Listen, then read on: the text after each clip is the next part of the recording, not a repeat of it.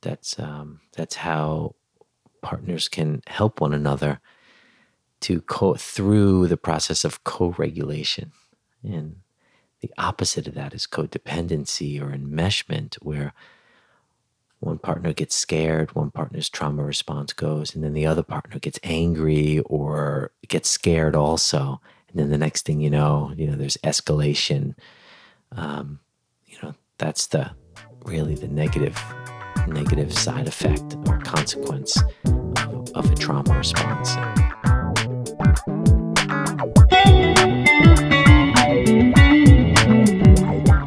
Welcome, everybody, to the podcast, Relationships.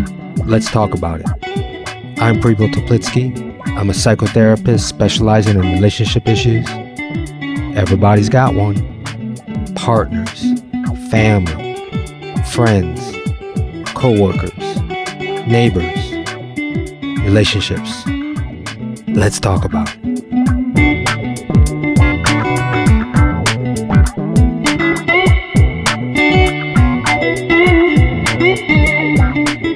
Hey, welcome everybody to this episode of Trauma and Relationships.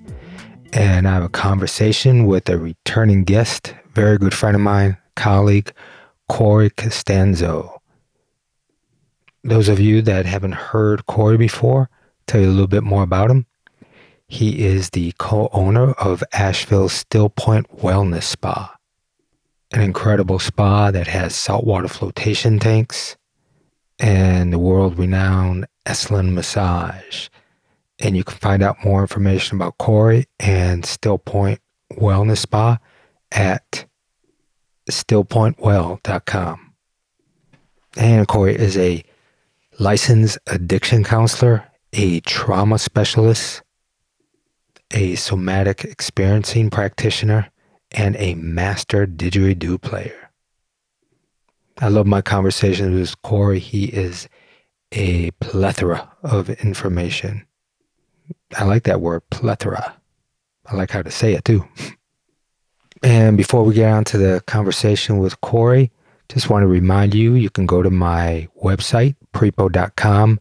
You can sign up for my newsletters there. You can also check out more information about my therapy practice and my coaching practice. And I greatly appreciate all of you that are spreading the podcast to people that you think would benefit from it. And also, if you are inclined and feel moved to donate financially to the podcast to keep it going, you can go to my website, prepo.com, click on the podcast page, and you can support the podcast with a one-time donation or a reoccurring donation. It is greatly appreciated. Okay, everybody, this is airing the week of Thanksgiving, I believe. So there's a little bit added stress of traveling and being around family. So I'm going to heed my own words about being more patient, being more kind, being more grateful for the people around me, and be more present. Put the damn phone down, folks. Okay, in the vein of Thanksgiving, I am so grateful for all of you out there, my listeners who inspire me to keep this going. Wishing you all a wonderful Thanksgiving holiday. Okay, here we go, folks. My conversation with Corey Costanzo on trauma and relationships. Yeah, let's talk about it.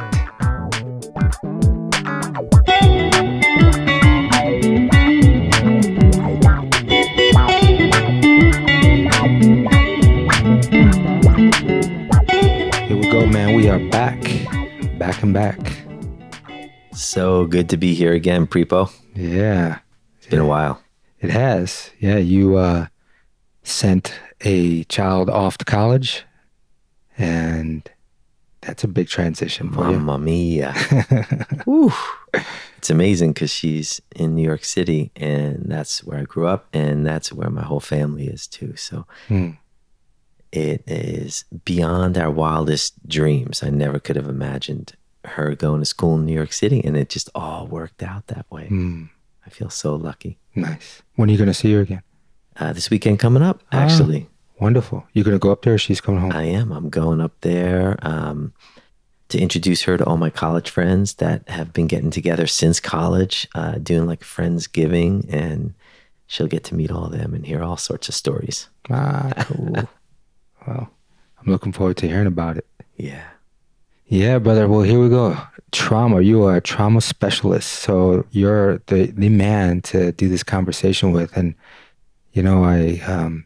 I think many people have a understanding of what trauma is. We'll talk about the big T's, little T's, chronic trauma, acute trauma, but it really affects relationship and the way that our lives are going faster and faster, and what's going on with the world and the anxiety that we're hearing of wars and other things. People are affected by trauma. But I want to really talk about how it shows up in relationships so people can get an inclining of, this is a dynamic from the trauma, and it's not necessarily the person that's bringing it in. They're bringing in their trauma. Yeah. Absolutely. And I like to think of it that when someone experienced something traumatic, there was a force, there was an energy that came into their system too fast for them to process, for their body to process, for their mind to process. So think like acute is like car accidents, or somebody was maybe assaulted, some act of aggression in some way, shape, or form, and they just couldn't process it in time, or maybe they tripped and they fell, really fast. And when that happens, the nervous system doesn't have an opportunity to really, really process it and to work with it. So when that person gets triggered, then via a memory or seeing someone that might have looked like a perpetrator, or maybe they're driving on the same similar street as where they had an accident or something like that, then the nervous system will want to keep that person safe. And with unprocessed trauma, then the body will react in such a way as if it's happening right now, right here and now. And that's when it's PTSD. Yeah. I mean, this is kind of a little trivial, but when I was a freshman in college, I went against a senior pitcher who threw the ball 94 miles an hour, 95 miles an hour, and I got hit in just above the elbow. And for months, it was flinched. It was constantly flinching when I got up to the batter's box of that, and it's just that it just reminds me again of what you just said of how we keep the history of that experience in our body, and we repetitively create a pattern of reaction. And so I think people that have had trauma in their lives, they create this pattern in their relationship. And sometimes people don't recognize what that pattern is. So, Yeah, we want to avoid pain, and we want to avoid that happening again. So we defend against that. And for you, it was the flinching that you were defending against that. And but I came back, man. I stopped that flinching, and I how'd you do it? what I did was just focused on. I always focus on hitting the ball right back up the middle, and to me, it was just this focus of a laser focus. So it wasn't more about focusing on my past. I was focusing on what's going to happen in the future, not what's going to happen in the past. And I'm wondering what that does with couples, because a chaotic pattern starts to come about. People start to anticipate, let's say, abandonment because maybe they had some trauma and divorce. That's a big one for people, that they expect to be abandoned or they expect to be cheated on. And so they create these coping mechanisms. And some of the coping mechanisms Like are avoidance, right. right? So I'm going to avoid anything difficult for fear of rocking the boat. I'm not going to put up boundaries because if I put up a boundary, then my current partner might leave me like my other partner, so I'm going to let these things go and not call them out on it. And that will just lead to an unsustainable power dynamic in the relationship. And what about like even recreating that, like to try to avoid it, but in some way to recreate the chaos because it's known. So I think whether it's unconscious or sometimes conscious, they may create the chaos because they know chaos. Exactly. Like their nervous system is wired for chaos. So if somebody grew up in a family system where there was a lot of chaos, and especially in an addicted family system or an alcoholic family system, and that chaos will set up that child's nervous system to feel comfortable in the chaos. So you always hear, so many stories of people saying, oh gosh, why do I always pick a partner that is just so not good for me? Like, why do I bring this on myself? And really, it's because that feels comfortable. That level of chaos brings a sort of comfortability in the body that even though that person cognitively in their mind, they're like, oh, I do not like to live this way. Their body is always hypervigilant, waiting for the chaos to happen. So it sets up their neurocircuitry for that to happen. You probably hear this. I hear this with clients. I'm waiting for the other shoe to drop. Oof, so walking on eggshells. Exactly. So it's interesting because I'm also thinking that when there is peace, that's a really challenge for people because they're waiting for the other shoe to drop. So they can't drop into the peace. They can't drop into the connection. So sometimes, like you said, they create the chaos because that's what's known. They just can't enjoy it because many couples, they say, wow, we can't go without a week or, longer than a week. And then something happens.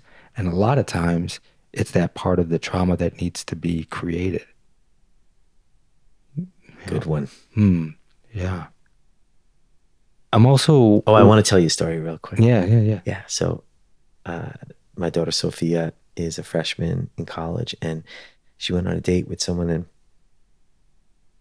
so I said, yeah, how'd the date go? You're going to go on a second date? And she said, I don't know. This person's got a lot of trauma in their life. And, it was really nice to hear all about that. And I just listened. I didn't really say much or ask many follow-up questions. And then a couple of days later, I talked to her and I was like, oh, okay. So how did it go? Did you decide to go on a second date? And she was like, I felt myself wanting to be with that person to help them, to fix them, to help them with their trauma. And I don't think that's the best way to be in a relationship with somebody. Man, you were happy that she learned that. Did she learn that from you, do you think? I don't know. I'd like to take credit, but she's a smart cookie on her own. Yeah, she really is. And but wait a second. You mean she learned that from me because Robin married me because of my trauma? No, I didn't say that. I'm like, wait a minute, was that a backhanded compliment? No. Yeah, and many people don't do that off the bat, right? They don't recognize I'm going to rescue a role. Yeah. And I'm going to get something out of it as opposed to, because there's some sense of feeling power, feeling the stable one. They get to play the stable role. But the rescuer, that's a juicy and addictive personality pattern.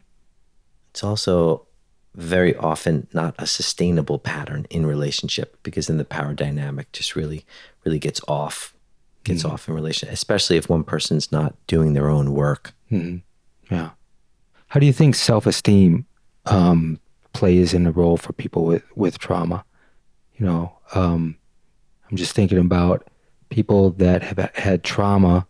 A lot of times there's a lot of inner critic or self-esteem issues. And that really shows up in detriment into their relationship because then they don't feel equal in the relationship.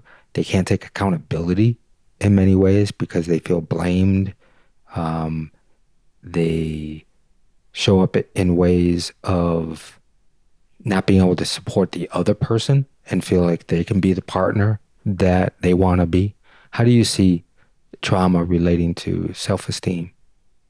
I in a lot of relationships that have enmeshed patterns and codependent dynamics, I feel like the person's self-esteem becomes based on their partner's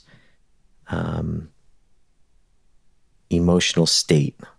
So if their partner is angry, then they have a really hard time differentiating from that person, and they feel triggered, or they feel they're not able to access joy and ease.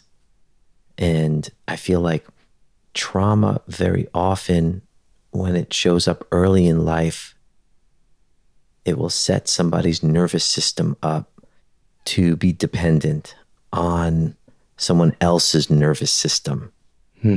So, like, in a healthy family system, the parents are the master regulators of that family system.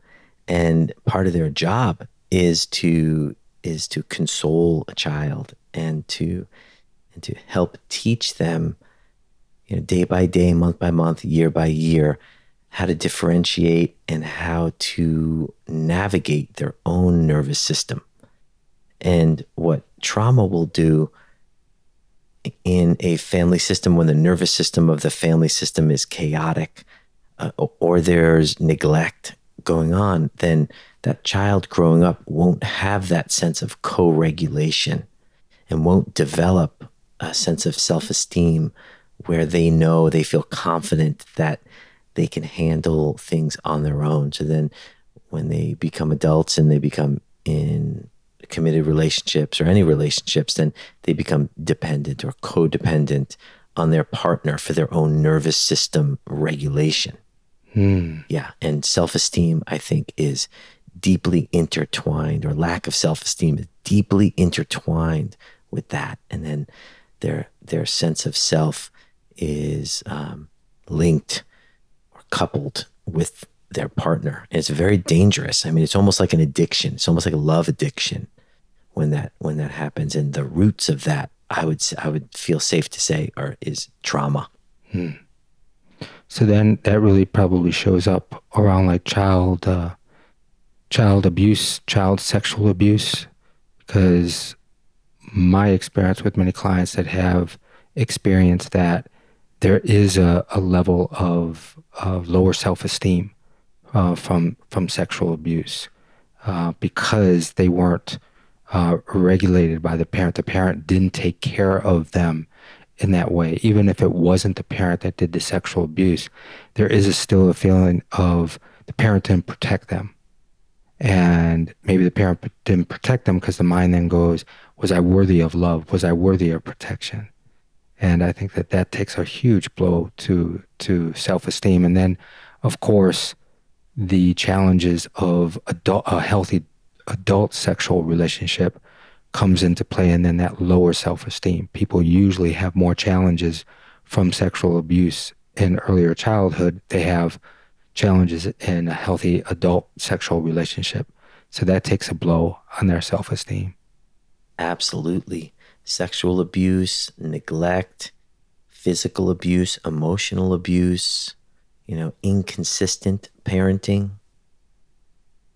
Yeah, it all has a huge effect. It's an adverse childhood experience. The ACE studies that were done in the 80s, I think, were really groundbreaking for understanding how trauma and childhood experiences that were traumatic plays into an adult's life in a negative way. And they did a study that's been replicated many, many times over, all over the world. And thousands of participants in this study. It was a longitudinal study, and they tracked adverse childhood experiences like abuse, neglect, parents' divorce, a parent being incarcerated, an addict parent, a whole bunch of different kinds of adverse childhood experiences. Living in poverty is one. Witnessing abuse. And they matched it up with that child that had those adverse experiences as adults, and they tracked them, and they found that there was a direct correlation between incarceration rates for the adults, addiction rates, mental health issues as an adult, relationship issues, divorce, and all sorts of relationship issues, and health issues as well, lower lifespan. And it was all positively correlated to how many adverse child experiences you've had. They're called the ACE studies. And it was groundbreaking for the social justice movement, because they realized that if you grew up in poverty, then you are more likely, then that's a higher ACE score, and you're more likely. So that explains now, why certain groups of people are, might have not as much wealth and not as many opportunities and higher education and all that. You could trace it right back to childhood. So then a lot of the government social programs were modeled against these ACE studies, so that they can really help our community, so everybody gets some help. That just came to mind when you were talking about, how do you think that plays in childhood, when one parent abandons the child? I've had many clients that one of their parents left them at a very young age. How do you think that plays later on in their adult relationships, around mistrust, around abandonment? And how do you think that they replay that? Because in some way that the fear is that they might need to control their environment more. I think people that have a high controlling factor, is the reason is they fear the chaos. They fear maybe the abandonment. They fear shows up in intense jealousy, because they want to really control the situation. Absolutely. Yeah, these are the kind of things that lead to relationship difficulties later on in life. And the work that we do as therapists and counselors, and we really help people to get vulnerable and present, to notice those effects and make connections about those effects. Like, I imagine jealousy for one, or controlling behavior. For you to work with a couple as a relationship counselor, and really process that and get to the root of that being fear of abandonment. That must be so liberating for that couple. I can only imagine that leading to such a beautiful insight and, freeing of life force energy. Yeah, because when I was working with a couple that, the realization of the controlling issues that this person showed up with was lack of trust, and not just lack of trust of her partner or the other people in life, but just lack of trust in the universe per se, right? Lack of trust of her life, that she'll be able to respond to any situation that would come up. And that's where, again, self-esteem comes, because I believe if you have a stronger sense of self, then you will have confidence that you'll respond to a situation. You don't know what the fuck it will be, but you know that you will be able to respond. And I think people that come from that controlling way to ward off abandonment or ward off somebody leaving them, they don't just trust their life's path. Yeah, it's very limiting, right? And I think that's the problem with unprocessed trauma is that it limits somebody's life. What's unprocessed trauma?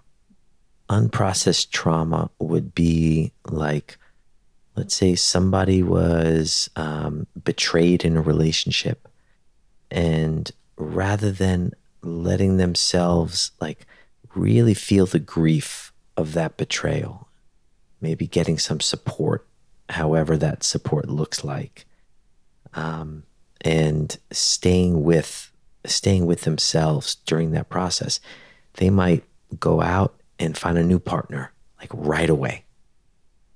So that's unprocessed trauma, because then the trauma just gets repressed or suppressed and pushed down, and then at some point it'll start coming out sideways. Mm-hmm. Yeah. Yeah. So the problem with that is then it really limits somebody's ability to live life to their potential, because if they're hypervigilantly waiting for the shoe to drop, and then they're missing the rainbow in the sky if they're always looking at their partner to see who their partner's looking at for fear of them cheating on them or something like that. Mm-hmm. Yeah.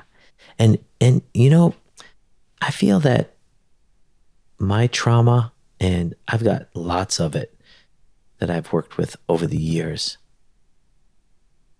I've really been able to turn it around so that it actually becomes a beautiful part of me, rather than something that has negative consequences.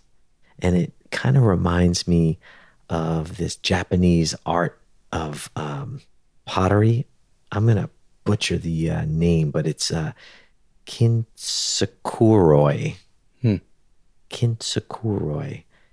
And it means to repair with gold. It's the art of repairing pottery with gold or silver lacquer, and understanding that piece is more beautiful for having been broken. And I really love that concept of repair. And once I started having the courage and the ability to repair some of my early childhood trauma and some trauma that I experienced in an accident in my mid-20s, I was able to tap into a deep wellspring of love of life that led me to the work that I do today, which is helping other people to do the same. Mm-hmm. So I just want to encourage anyone listening, if you're getting activated at all by this conversation because some of your early childhood trauma is starting to kind of bubble up and you're feeling some emotion, I really encourage you to stay with it. Put a hand on your heart, your belly, and breathe into those spaces and really trust that that's the body's way of saying, hey, look at me. It's okay. I'm ready. I'm ready. And, when you're on the other side of that, I mean, it might just be more beautiful than you ever imagined was possible. I'm curious of how you work with clients that you gently offer them an awareness that how they just behaved in an unhealthy way in their relationship is a trauma trigger. It's a trigger response to their trauma. So to help them put it together that the reason why they said that or did that to their partner was because there was unprocessed trauma. Maybe the way that their mother would interrogate them or treat them is now seeing that their wife is treating them that way. How do you bring that attention? Slowing it down. That's the most important, and it's so simple technique. If somebody's getting activated to where they're beyond their window of tolerance, to deal with difficult emotions, then slowing things down, giving them an opportunity to feel their body is really the way to do it. And I love using self-touch because it really helps me or somebody else to get present and to stay with difficult sensations that happen in their body. So touching their belly, touching their chest. Yeah, something like that, like, or maybe their thighs, or even just feeling their feet on the ground and their backside supported by the chair. That will help someone to stay in their body, because most often when somebody gets triggered and there's a trauma response, they leave their body because it just does not feel comfortable. That's we hear this, that trauma rewires their brain for disconnection, not connection. Right. And I think that's the big part that people have to realize, is people that experience trauma or a high level of trauma, they're actually been rewired for disconnection. They so desperately want connection, but that's been kind of like severed. So what they say, what they do is actually reinforcing the disconnection, because that's how the rewiring happens. Because it hurts to connect to their bodies. Like, it just doesn't feel and good. to somebody else. And to somebody else. Yeah. Yeah. Yeah. So I help someone to slow it down and then turn towards the difficult emotion, the difficult sensations, to breathe into it. And then I help them to co-regulate. Like, I help them to self-regulate by co-regulating. Meaning when I'm bearing witness to their process, to what they're going through, I'm feeling my feet on the ground. I'm feeling my belly. I'm present with myself, and I'm present with them as well. And I hold the hope inside of me that they'll be able to do what I'm asking them to do, or what I'm inviting them to do, which is stay present. So would you advise that for the other partner that doesn't have a trauma response, for them to regulate themselves so that their presence helps regulate their partner? Absolutely. Absolutely. And that's how partners can help one another to through the process of co-regulation. The opposite of that is codependency or enmeshment, where one partner gets scared, one partner's trauma response goes, and then the other partner gets angry or gets scared also. And then the next thing you know, there's escalation. That's really the negative side effect or consequence of a trauma response. And there are some great books out there and resources that make it pretty easy. Like, in the last 10 years, there's been a renaissance on the nervous system and understanding ways to self-regulate and to co-regulate, and attachment theory, and all sorts of great resources out there. What do you think people, maybe this is a silly question, but I'm just thinking of why people avoid processing their trauma. Any thoughts on that? Yeah, I think it's super scary. It's super scary. They don't think that they're going to have the capacity to deal. They subconsciously, they think that it's going to be so scary that they're going to lose it, maybe.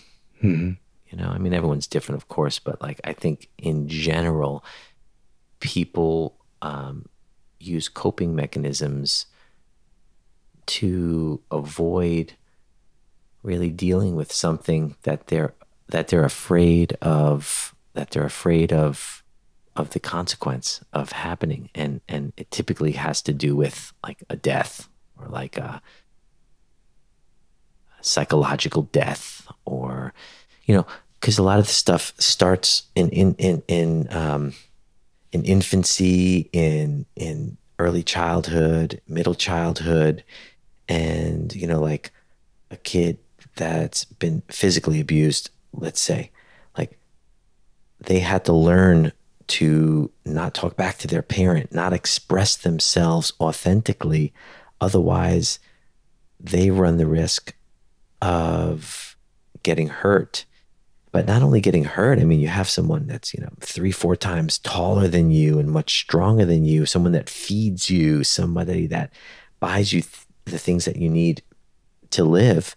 And if you're not able to express your authentic voice with that person, then really it's you're preserving your life by repressing and suppressing your natural instincts. And that kind of pattern can stay with a person all throughout adulthood and really limit somebody's life force, their creativity, limit their thinking, their ability, like their intelligence.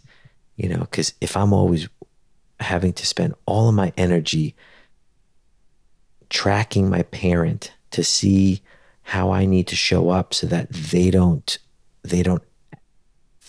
threaten my life, then I'm not thinking creatively. I'm not using all of my natural born intelligence or your authenticity. Yeah, right. That's right.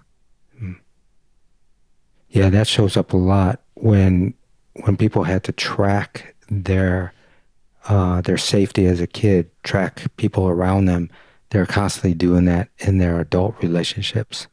And it either feels very limiting to the other person, very controlling, or a lot of misconstruing of what reality is, because they're really not seeing it from the flow. They're seeing it from their trauma with a lens of usually what's worse than what is.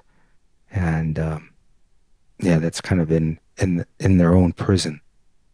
Yeah, I imagine it's hard for you when you work with couples when one person has experienced trauma and is using these coping mechanisms that actually might look like they're being abusive towards their spouse or their partner. That must be very challenging for you to bear witness to that, because if you call that person out on their defense mechanisms, they might start defending even more so and trying to justify their position and digging their heels in. Yeah.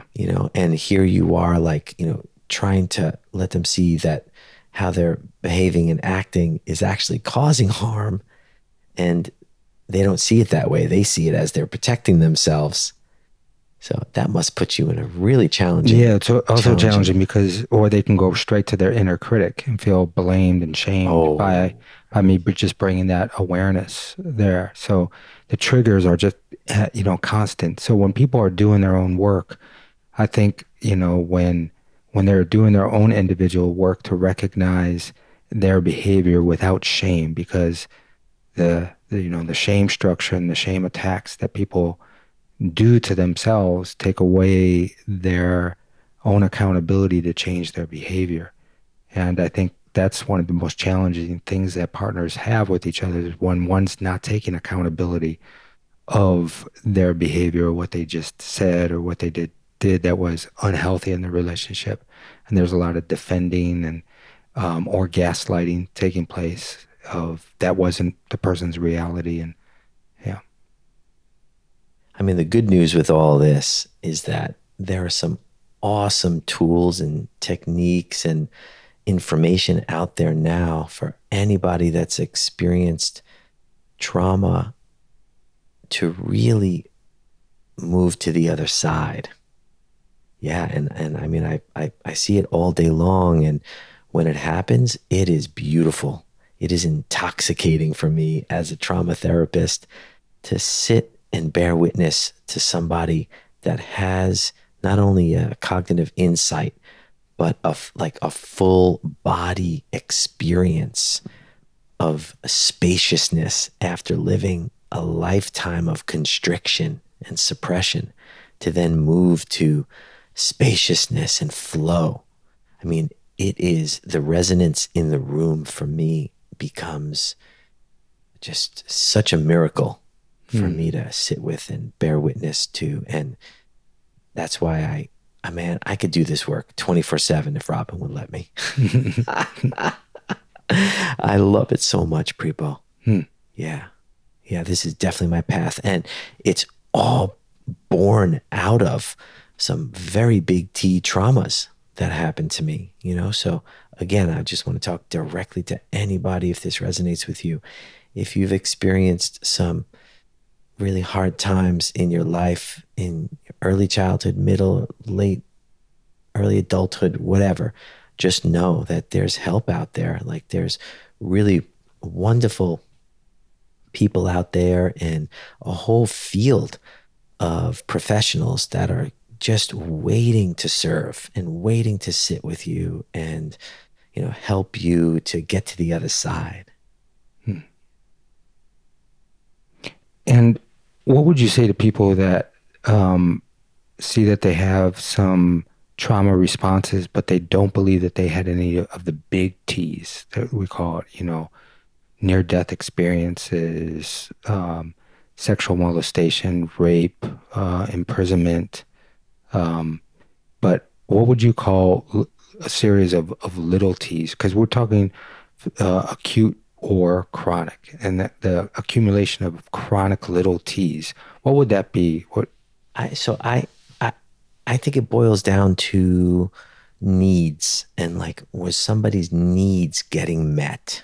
Like take somebody that may have grown up in a very wealthy family.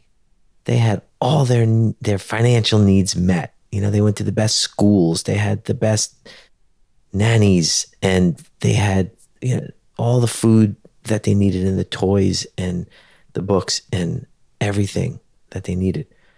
But their parents weren't there to console them, or to congratulate them. And there were some needs of connection and authenticity that might not have been, presence that might not have been there. Then day after day after day of that, like that takes a toll on that child's sense of self-worth and self-efficacy. And that's trauma that can lead to PTSD. Yeah, absolutely, just as much as any other of the traumas that we named earlier. And mental illness being so prevalent, a child that had a parent or parents that were mentally ill, their needs were not met, their emotional needs were not met. Sometimes their physical needs, but especially their emotional needs. The child then had to take care of their parents' emotional needs in some way, but theirs isn't met. So in some way, they don't know how to get their needs met as an adult. They usually go about it in an off-putting way because they never got their needs met, and they're so desperate to get their needs met. So there's then the neediness, right, comes with that energy. Not only that, but then that adult will try to meet other people's needs from the place of their inner child. Like a people pleasing? Yeah. So they'll have a very early childhood, not a fully formed adult nervous system in meeting someone else's needs in a differentiated way. Like, so if a child grown up needed to really be the parent, then when that child grows up and they're in relationship, they might find themselves like doing that with their spouse, and it might be a very immature way that they're trying to meet their spouse's needs. Al-Anon is really good for that, actually. And a lot of people don't realize that. A lot of people think that Al-Anon is a recovery system for somebody who is currently in relationship with an alcoholic or an addict of some sorts. And it's also extremely helpful for somebody that grew up in a family system where there was mental illness, or there is currently mental illness in their family system. It's a 12-step recovery so that you learn how to have boundaries, healthy boundaries, and you learn how to relate to that person in a successful way. So boundaries for the partner of somebody that has a lot of trauma, that would be a big focus for them to understand what is theirs, where they end and their partner begins, how to keep themselves safe, not about pushing the other person away.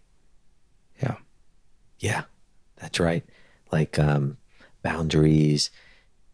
If my partner has negative coping mechanisms to deal with their trauma, like all or nothing thinking, black and white thinking, you know, where they might get triggered easily, and conflict is not easy for them to deal with. Some other relational sabotage, the inner critic, mistrust.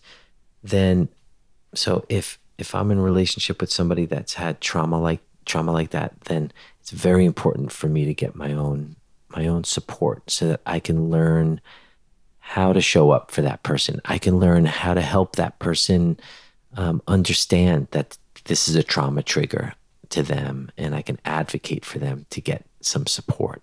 The most important thing is just showing up for myself. Yeah. And I think just to put out to people, once the trauma is really named and taken ownership of and worked through, people can start shifting that dynamic. It's when it's unsaid, when it's unspoken, and it's just seen as just a unhealthy relationship dynamic. That's when it gets really confusing. And so I think like people need to name their trauma. They need to work on their trauma. They need to take accountability of their trauma. They need to understand their trauma responses, that this person, my partner, is going out with their friends and I'm getting angry. It's not about that my partner is not loving towards me or that my partner is a wild partier. It's because I'm having a trauma response of being abandoned, or I'm having a trauma response that I can't celebrate my partner's joy outside of my own connection to them. And I think a lot of people that have showed up with trauma in relationship, they, like you said, they can't differentiate them. They can't celebrate their partner's positive interactions. That's right, because it's just so scary. Right. It becomes really limiting. Yeah. I want to talk about the window of tolerance. And trauma shortens the window of tolerance. And when the window of tolerance is really small, it becomes really easy to get overactivated, to get triggered really easily. And you can if you go like if you can visualize a window, then you go like up is hyper arousal, meaning like heartbeat increases, you want to like fight, you want to run. Your nervous system gets activated in that way. Or you can go below the window, and that's hypoarousal, and that's like the freeze response, and that might look like depression. And both those are somatic or body-oriented strategies that our nervous system does when we get dysregulated, when we get overactivated, when we're not in a balanced place. So what we want to do in order to avoid that is do practices that might help increase the window of tolerance. So exercise is a great one, meditation, mindfulness practices. What do you do with people that freeze a lot? What would be some techniques to help them notice that it's actually freezing? And like I tell people, to, instead of trying to verbalize what they're experiencing or what they want to communicate, to actually just shake their body and to make some sounds to actually move the energy that's being stuck and embedded in the tissues. And then there's an automatic shift in cognition. Yeah, that's right. And like, so you're talking about energy psychology, right? There's a whole great field out there. Like, you used to be really into, maybe you still are, but the tapping. Yeah. That EFT. Yeah. EFT, emotional freedom technique. Yeah. That's a great way. If I'm ever stuck in freeze, yeah, I just start tapping my forehead, my face, above my lip, my chin, Mhm. and it does magical things to the nervous system, and it could kind of break up that freeze response. Mhm. Yeah, but the most important thing is being aware that I'm in freeze, Right. right? Because it could be really scary, it could be really confusing, and that's not when blood is like flowing to the prefrontal cortex, Yeah. when we're in that sympathetic nervous system Yeah. charge, that fight or flight response. Blood's going to the amygdala, it's going to the primitive brain, the reptilian brain, and like awareness of that, so they call it also the disorganized pattern. Like when we start, I actually have this sometimes because of my trauma. When I get overactivated, I'll start just feeling really confused. So I've learned to be clear that I'm confused. Mm. And that very often will snap me out of it. It'll take a couple minutes, but I'll just be okay with being confused and just be clear that I'm confused. That's my trauma response. This is how it's manifesting. Okay, now's not the time to process anything with my wife. Now's not the time to solve any problems because my brain is offline. Now's the time for me to take a pause, and I love putting a hand on my heart. I could feel my breath, feel into the confusion. I could just tell myself it's okay. Feel my feet on the ground, and then I move right back into the zone of tolerance, the window of tolerance. Mm. Yeah. And just to put out a awareness to parents of just to have the cognition and the awareness of how creating in society, such a busy life to get our kids to be successful and to make them whole people, to, get them involved in so many different activities, that can create this push of these little T's that the kids don't have a chance to just feel themselves, to just be in their own energy field, that they're constantly on the move. And because when I'm seeing people later on that are just constant doers, they were pushed in some way as a kid to constantly do. They weren't encouraged. They weren't appreciated for maybe daydreaming, for actually saying, I don't know if I really want to do soccer. No, you should do soccer. You need to do soccer, because as opposed to, helping parents instill trust in their child's knowing and their child's own intuition, I think is really important to not create a lot of these small T's that society is kind of pushing on us to. Absolutely. And if the foundational goal of parenting is co-regulation, then I think that parent is going to be successful at parenting.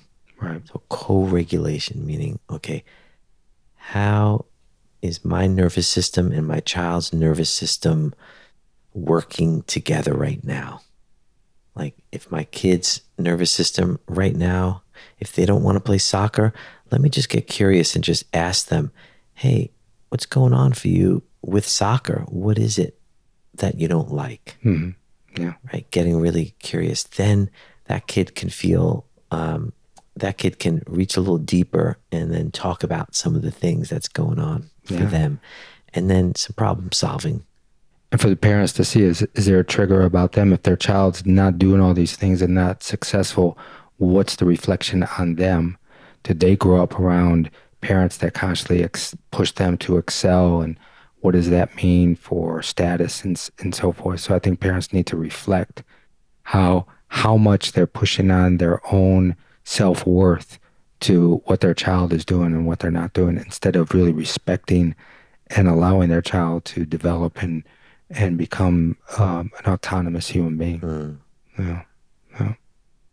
Yeah, man, relationship and it is just such a beautiful practice. Yeah. And opportunity, really, for deepening this life experience and connecting in to someone's potential and support, and I just really value the work that you do, Prepo, and you are so good at it, man. I just want to give you so much praise for what you bring to so many people through the podcast and through your private psychotherapy and coaching businesses, and how you show up with people and for our community. It's a really beautiful thing. I think relationships are just so vital to the strength and the resiliency and the beauty of our community. So thank you for the work that you do, my man. I'll take that in. Thank you.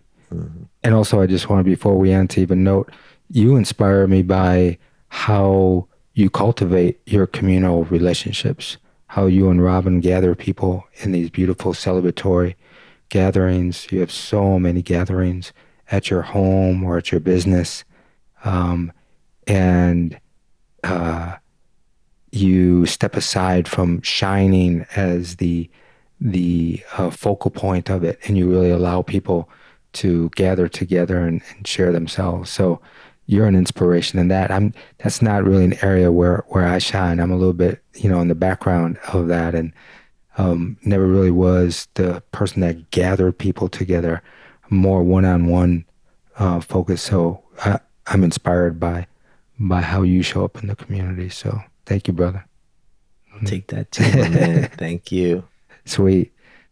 All right, brother. Well, thank you for this conversation. It's getting dark out now, that daylight saving time. So we're going to go stroll, get something to eat, and enjoy the rest of the evening. So I appreciate you making the time. Absolutely, my man. Thanks for having me. Love you, buddy. Love you, bro.